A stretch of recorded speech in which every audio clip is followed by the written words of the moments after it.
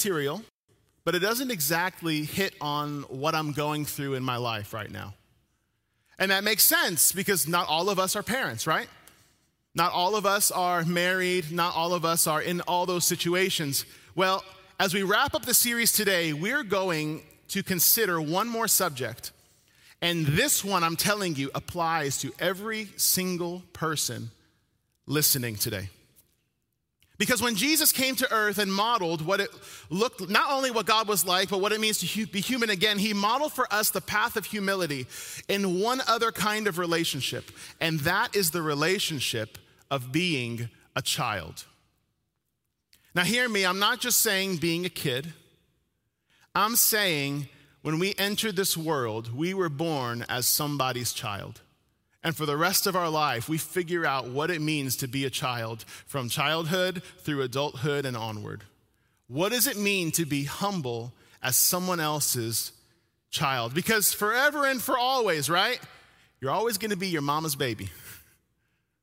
What does it look like as a 5-year-old? What does it look like as a 25-year-old? What does it look like when you enter into this world as a newborn? And what does it look like when we approach death's door? That's what we're going to consider today. What does it mean to be humble as a child? And who better to learn from than Jesus? As we've seen all through this series, the Gospels actually include for us 4 specific interactions, different key interactions between Jesus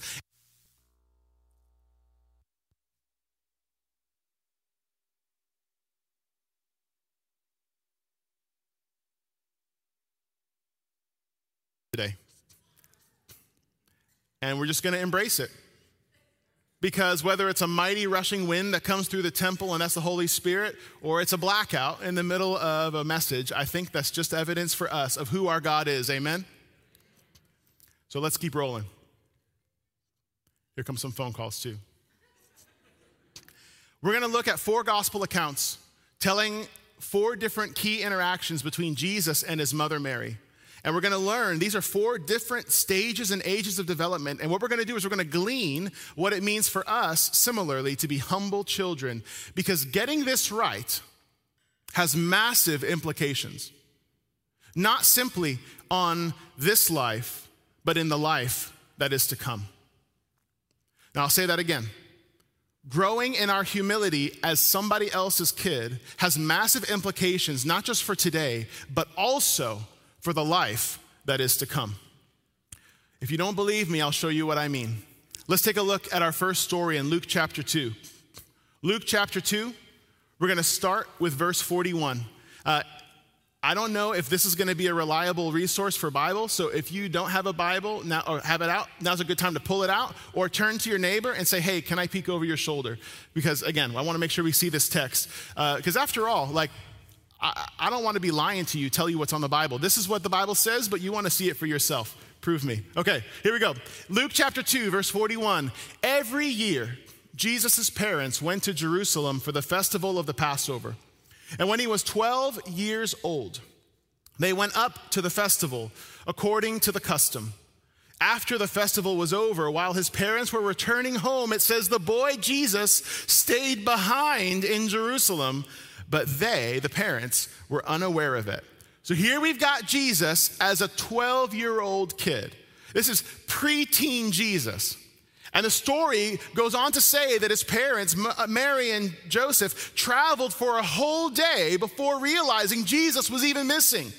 And once it dawns on them, they start checking with everybody in their traveling group. They're like, I lost Jesus.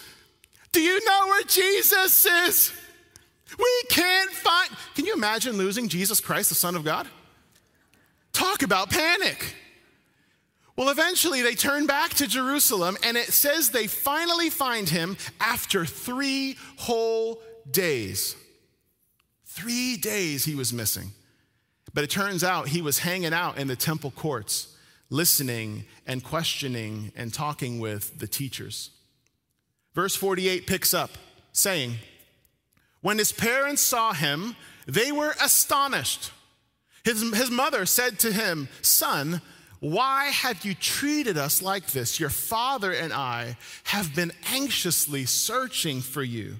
And then Jesus goes, why were you searching for me? Didn't you know I had to be in my Father's house?" But they did not understand what he was saying to them. Now this is big. Mary goes, "Hey, your dad and I have been looking for you."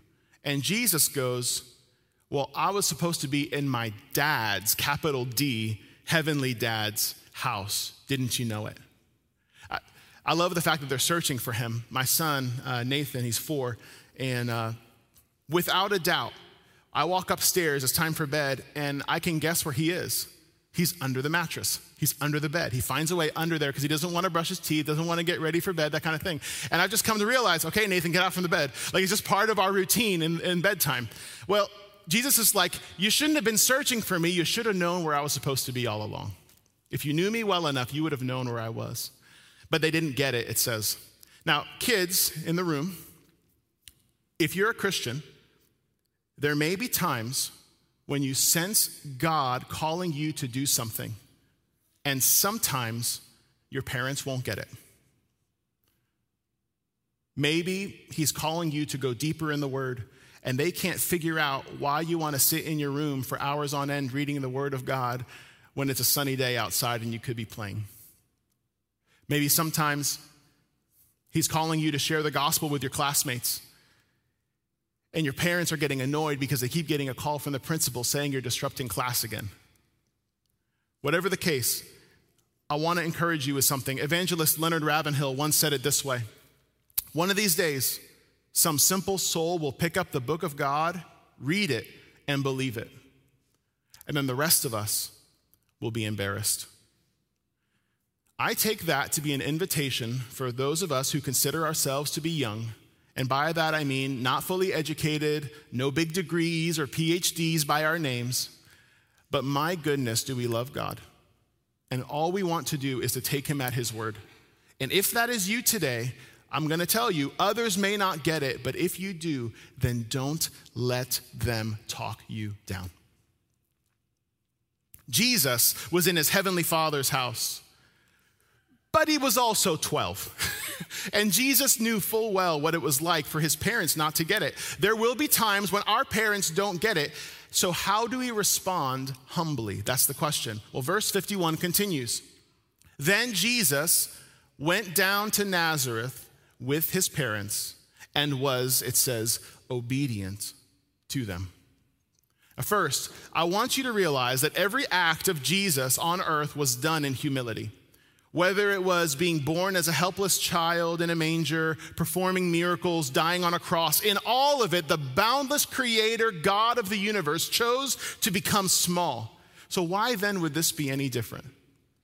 Whether he's in his heavenly Father's house or he's returning to his earthly Father's house, he always chooses the path of obedience and humility. But I want you to notice, even though Mary didn't get it, verse 51 continues to tell us that his mother treasured all these things in her heart. And verse 52 then closes the section saying this: "And Jesus grew in wisdom and stature and in favor with God and man." Kids and students, here is a great verse for you, if ever I saw one, that describes what being a humble kid looks like when you're living at home. A humble student looks like living at home. Your responsibility as given you by God is to grow. To grow mentally in what you know, to grow physically in how God allows you to grow physically, to grow spiritually in your relationship with God, and to grow interpersonally in your relationship with others. Now we're going to take one at a time, starting with mentally. This means learn. Take time to study. Work at school. Take school seriously, not merely to get good grades, but to learn how you learn best. Because after all, this is going to set the course of what it looks like for an entire life of learning going forward. But also grow physically. Physically, discover how your body works. Discover and then surrender its usage to the Lord. Submit the desires of your heart to his ways, because he knows how your life works best and how your body works best. Begin implementing healthy habits, whether it's eating or resting, playing, so forth. Take care of the temple that he has given you to steward. But also grow spiritually. Spiritually, that means take seriously our relationship with God. Prioritize the relationship with him as number one. Read the word, ask questions, make friends with other Christians, not just your age, but older than you, who have lived life further than you and can help you along in the way you should go. And these habits you establish now will serve you the rest of your life. And finally, grow interpersonally. Interpersonally, take seriously your relationships with others. You know, when you say something, mean it. Practice kindness and take time to listen. And when your friends are hurting, lend them an ear and maybe even a hug. And when people speak poorly of you, learn to forgive and be a blessing to them anyway. Just as it says Jesus, God himself in human form, took time to grow, we too, as humble kids, take time to grow. That's our first interaction. Here's our next one. We're going to jump ahead to Jesus this is about 2 decades later. So Jesus is now 30 years old. Okay, so he's grown now, and he's a man. And he's at a party with some friends celebrating the newly married couple in a place called Cana. And find out the party has taken an unexpected turn. John chapter 2 tells the story. Verse 3 picks up, when the wine was gone, Jesus' mother said to him, they're out of wine. Jesus responds, woman, why do you involve me? My hour has not yet come. And his mother says to the servants, do whatever Jesus tells you. So, Jesus tells the servants there to fill some large stone jars. You may be familiar with the story. They fill it to the top with water, roughly 150 gallons or so. And then miraculously, when they dip their cups into it, out comes wine instead. If you know the story, it's like, okay, cool, water to wine. No, water to wine, right? Like Jesus just turned H2O to VINO. But it was more than vino, right? It's not just box wine. This is the choicest, the best of stuff. Somehow miraculous, right? But anybody else feel a little strange listening in on the conversation between Jesus and his mom? Like Mary comes in all Jack Sparrow, like, why is the rum gone? And then verse 4, Jesus goes, woman, ouch. Why do you involve me? My hour has not yet come. Now, this exchange between Jesus and his mom reminds me a lot of my teenage years. You know, late for school, not yet up in the morning. Mom comes in, wake up. And I'm like, woman, my hour has not yet come. Roll the covers over. But seriously, Jesus saying this it bucks up against the impression that we have of who Jesus is, right? Because this is Jesus's mom. Ladies who have birthed children, that's a big deal, but you ever birth God? You know what I'm saying? Like, what is going on here? Something feels a little tense. And he calls her woman, and not dear woman, like some translations want to soften it. No, there's a sort of tension here. There's a sense of exasperation, I believe. And we get a hint at why in verse 11. What Jesus did here in Cana of Galilee was the first of the signs through which he revealed his glory, and his disciples believed in him. These are the signs. Now, in John's gospel, we're given 7 distinct signs. The miracles, yes, but more than that, these 7 signs are like a movie trailer. You ever watch a movie trailer and think, oh man, that's amazing, I don't need to see the movie now? No, a good movie trailer whets your appetite. Coming soon to a theater, and you get your ticket because you want to go see what you heard about. Well, the signs were kind of like this. The signs, we know that Jesus came to earth in human form, and yet he's fully God. By willingly emptying himself, we heard this illustration on Easter, right? Like a beautiful picture of your favorite beverage being poured out into plastic cups or basic clay cups. Like all of a sudden you can't see the beauty of what's inside because the outside looks ordinary.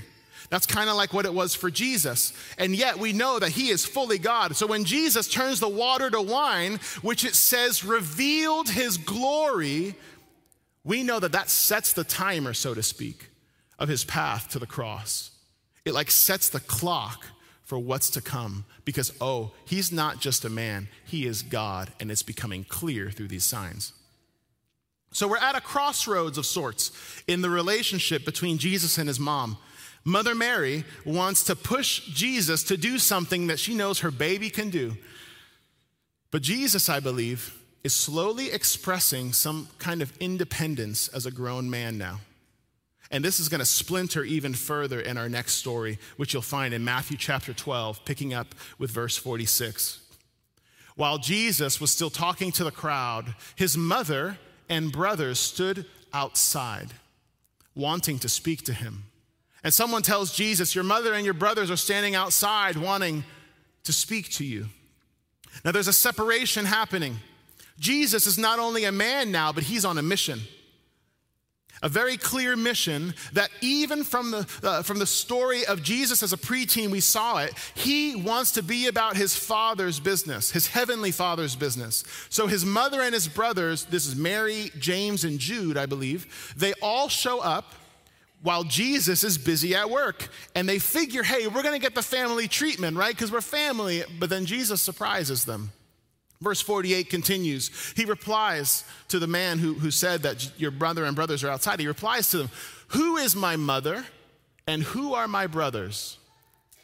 And then pointing to his disciples, so not to Mary, Jude, and James, but pointing to his disciples, he said, here are my mother and my brothers.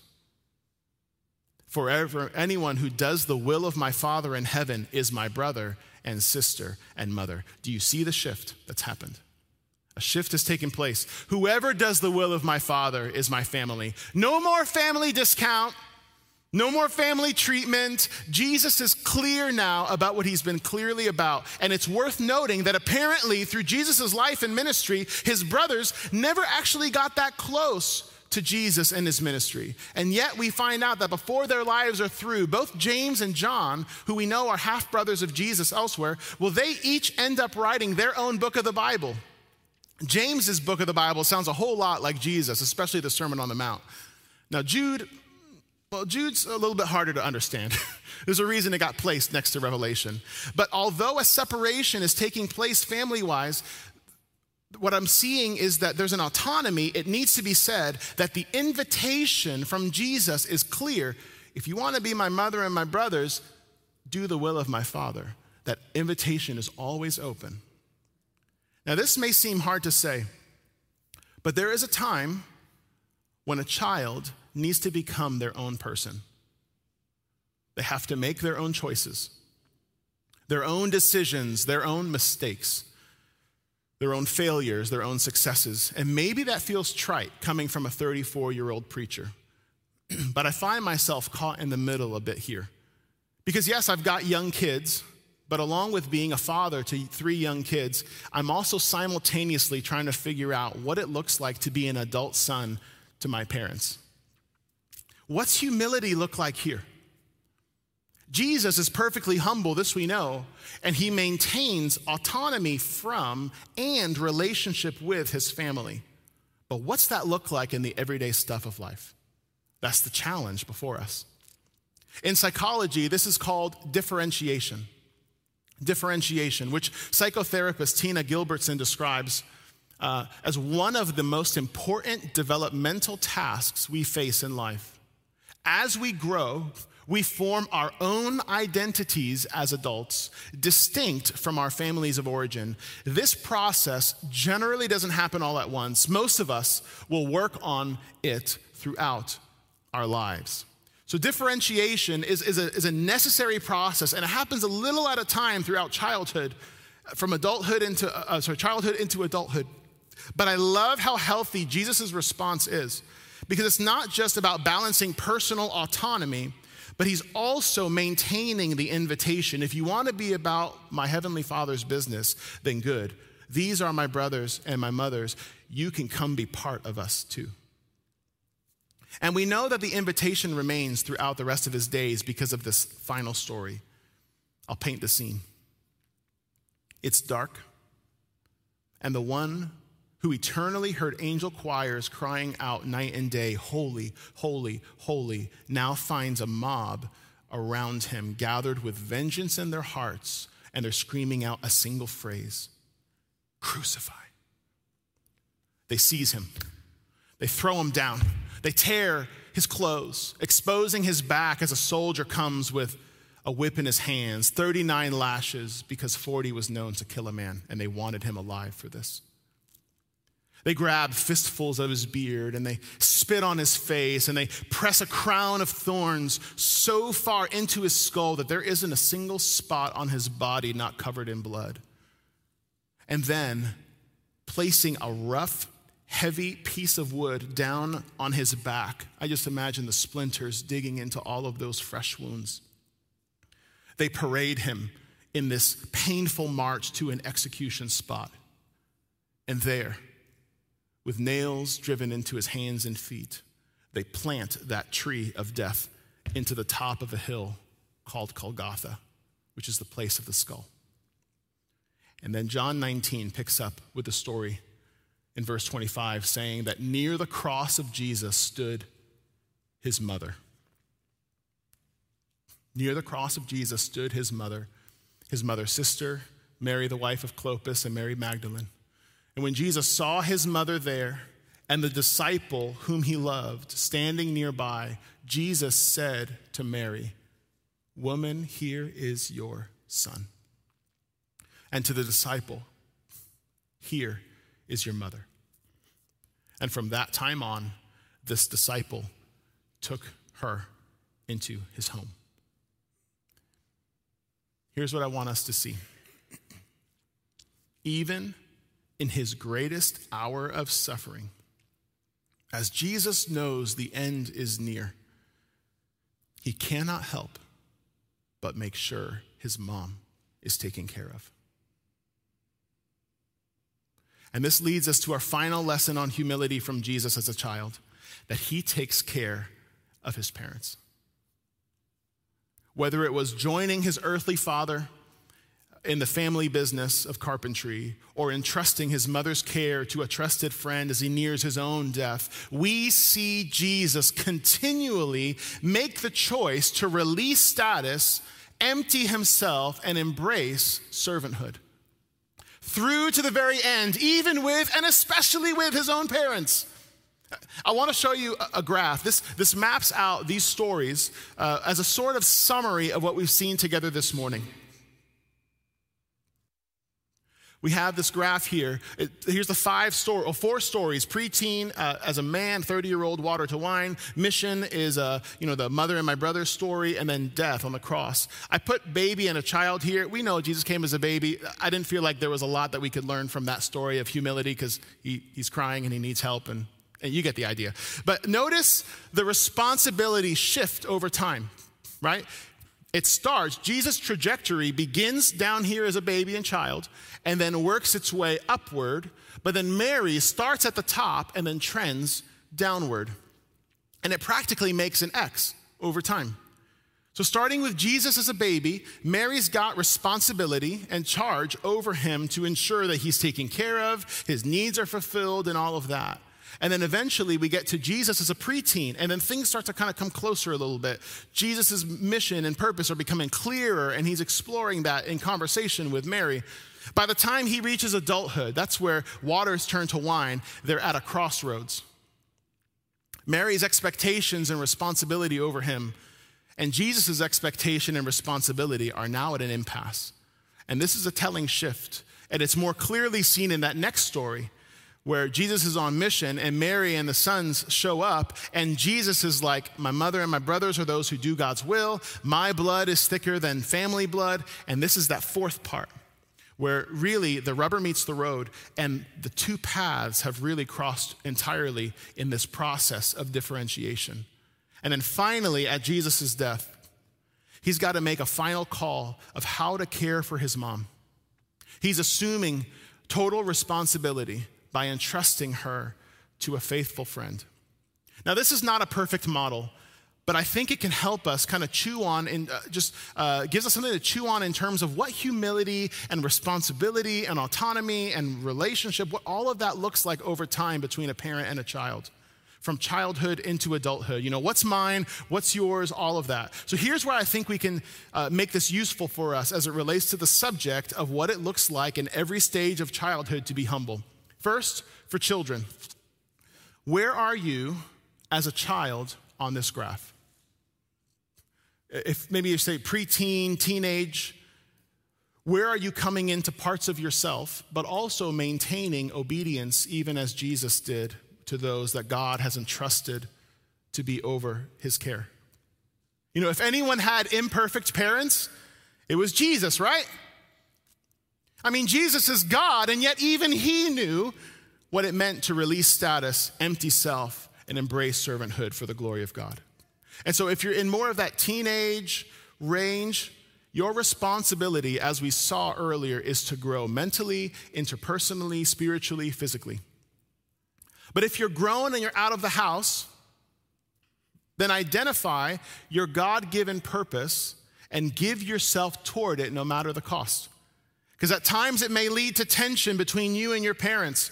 But if it happened for Jesus that there was tension between he and his mom, then this should give us a little bit of comfort that tension and conflict don't necessarily need to imply sin, but simply a difference in direction. That's okay.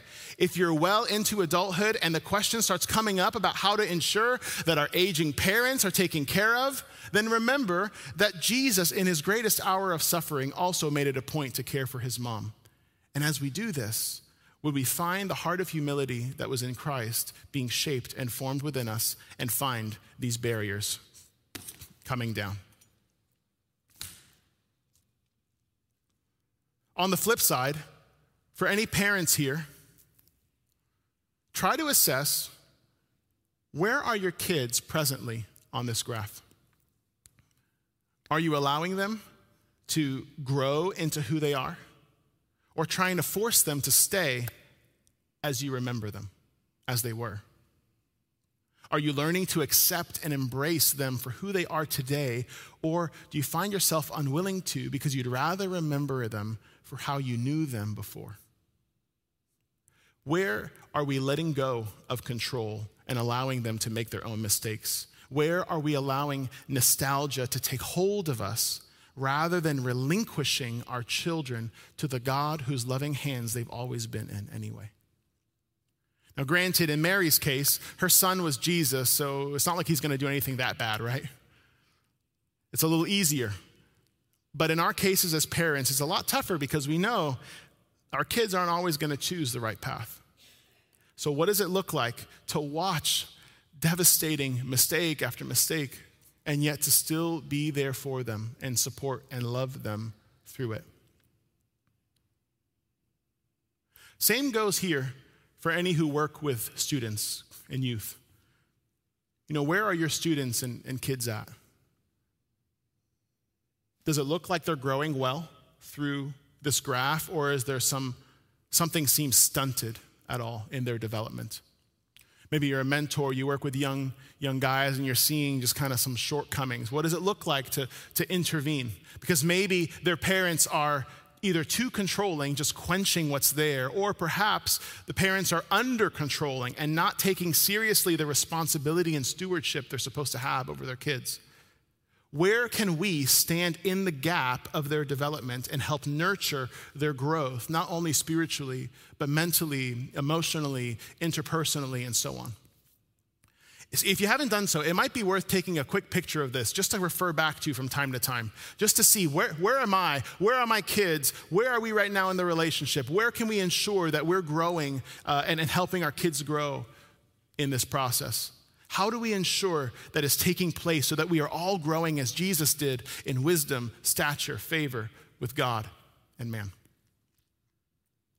Now, we've kind of danced around a lot this morning. We've considered a lot this morning. But there's one more piece, and in fact, I believe it's the most important for us to look at today. We're going to wrap up with this. It's something that our childhood, that is growing up in this world as somebody else's child, was meant to teach us and prepare each of us for. Look at this with me, Matthew chapter 18, verses 1 through 4. At that time, the disciples came to Jesus saying, "Who is the greatest in the kingdom of heaven?" And calling to him a child, he put the child in the midst of them and said, "Truly I say to you, unless you turn and become like children, you will never enter the kingdom of heaven. Whoever humbles himself," it continues, "like a child is the greatest in the kingdom of heaven."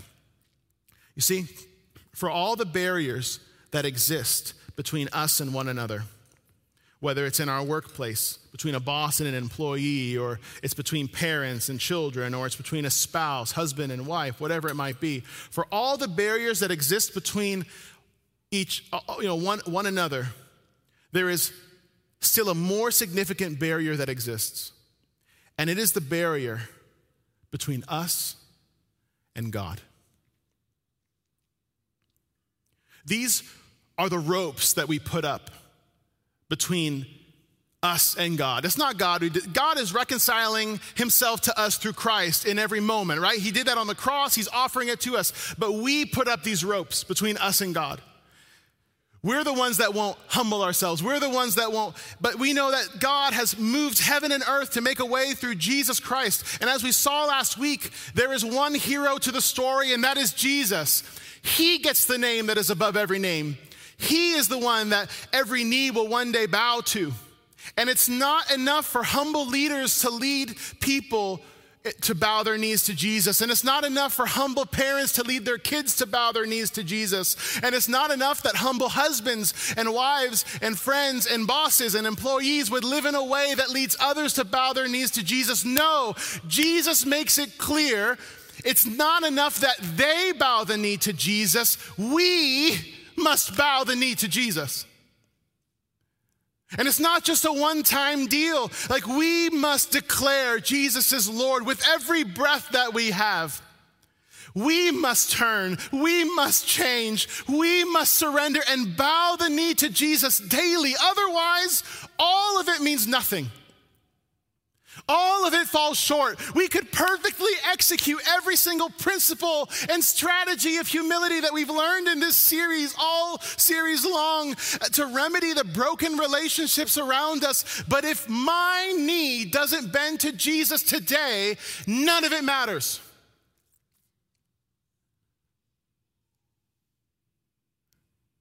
All it becomes is a humble brag. Look at how humble I am in my relationship as a leader. Look at how humble I am in my relationship as a spouse. And it all falls flat if I'm not bowing the knee to Jesus.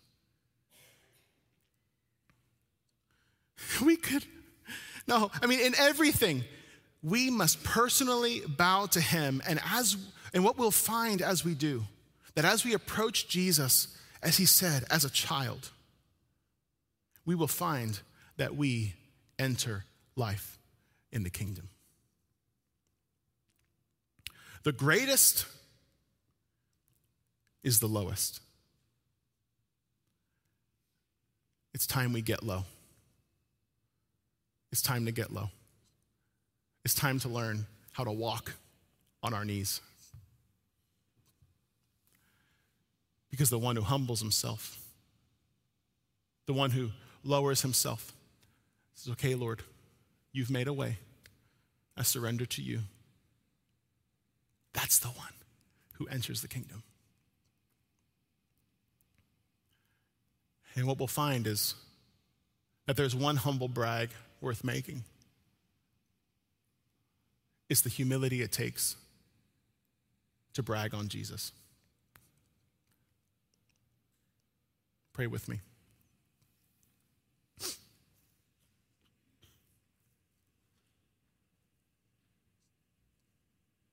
God, may this not just be words.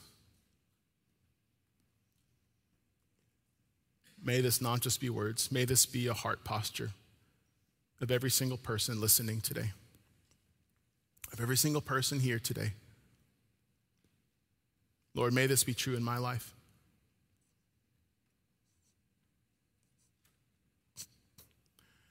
I don't want this to be something and we say, oh, okay, good. We wrapped up the series. We're good. We're ready to go. No, Lord, there's something you want to do in our hearts right now. Because for some of us, it's all a show. For some of us, it's just about, look at me. Day in, day out, Sunday in, Sunday out, year in, year out, I'm just doing the thing. God, if that's us, break us down. Because it is so easy to pretend. It is so easy to pretend. But the real test of whether or not we're living life in the kingdom is if we can be and live and remain fully humble as a child. And so, God, who needs to come today? Who needs to find life in you? Would they not leave this moment until they've done so? Until they've cried out to you and said, God, I can't do this on my own. These barriers are still up. These ropes are still up. I need you to break through and break me down and make me new. May that happen today, God, because otherwise, what's even the point? You might as well just go fishing. But if this is real, and if this is true, then Lord, would you break us? Bend our knees that have been so rigidly standing our ground, that we would fall at your feet and beg for your mercy and find that you lift us up. This we pray desperately for your glory and your name's sake. Amen.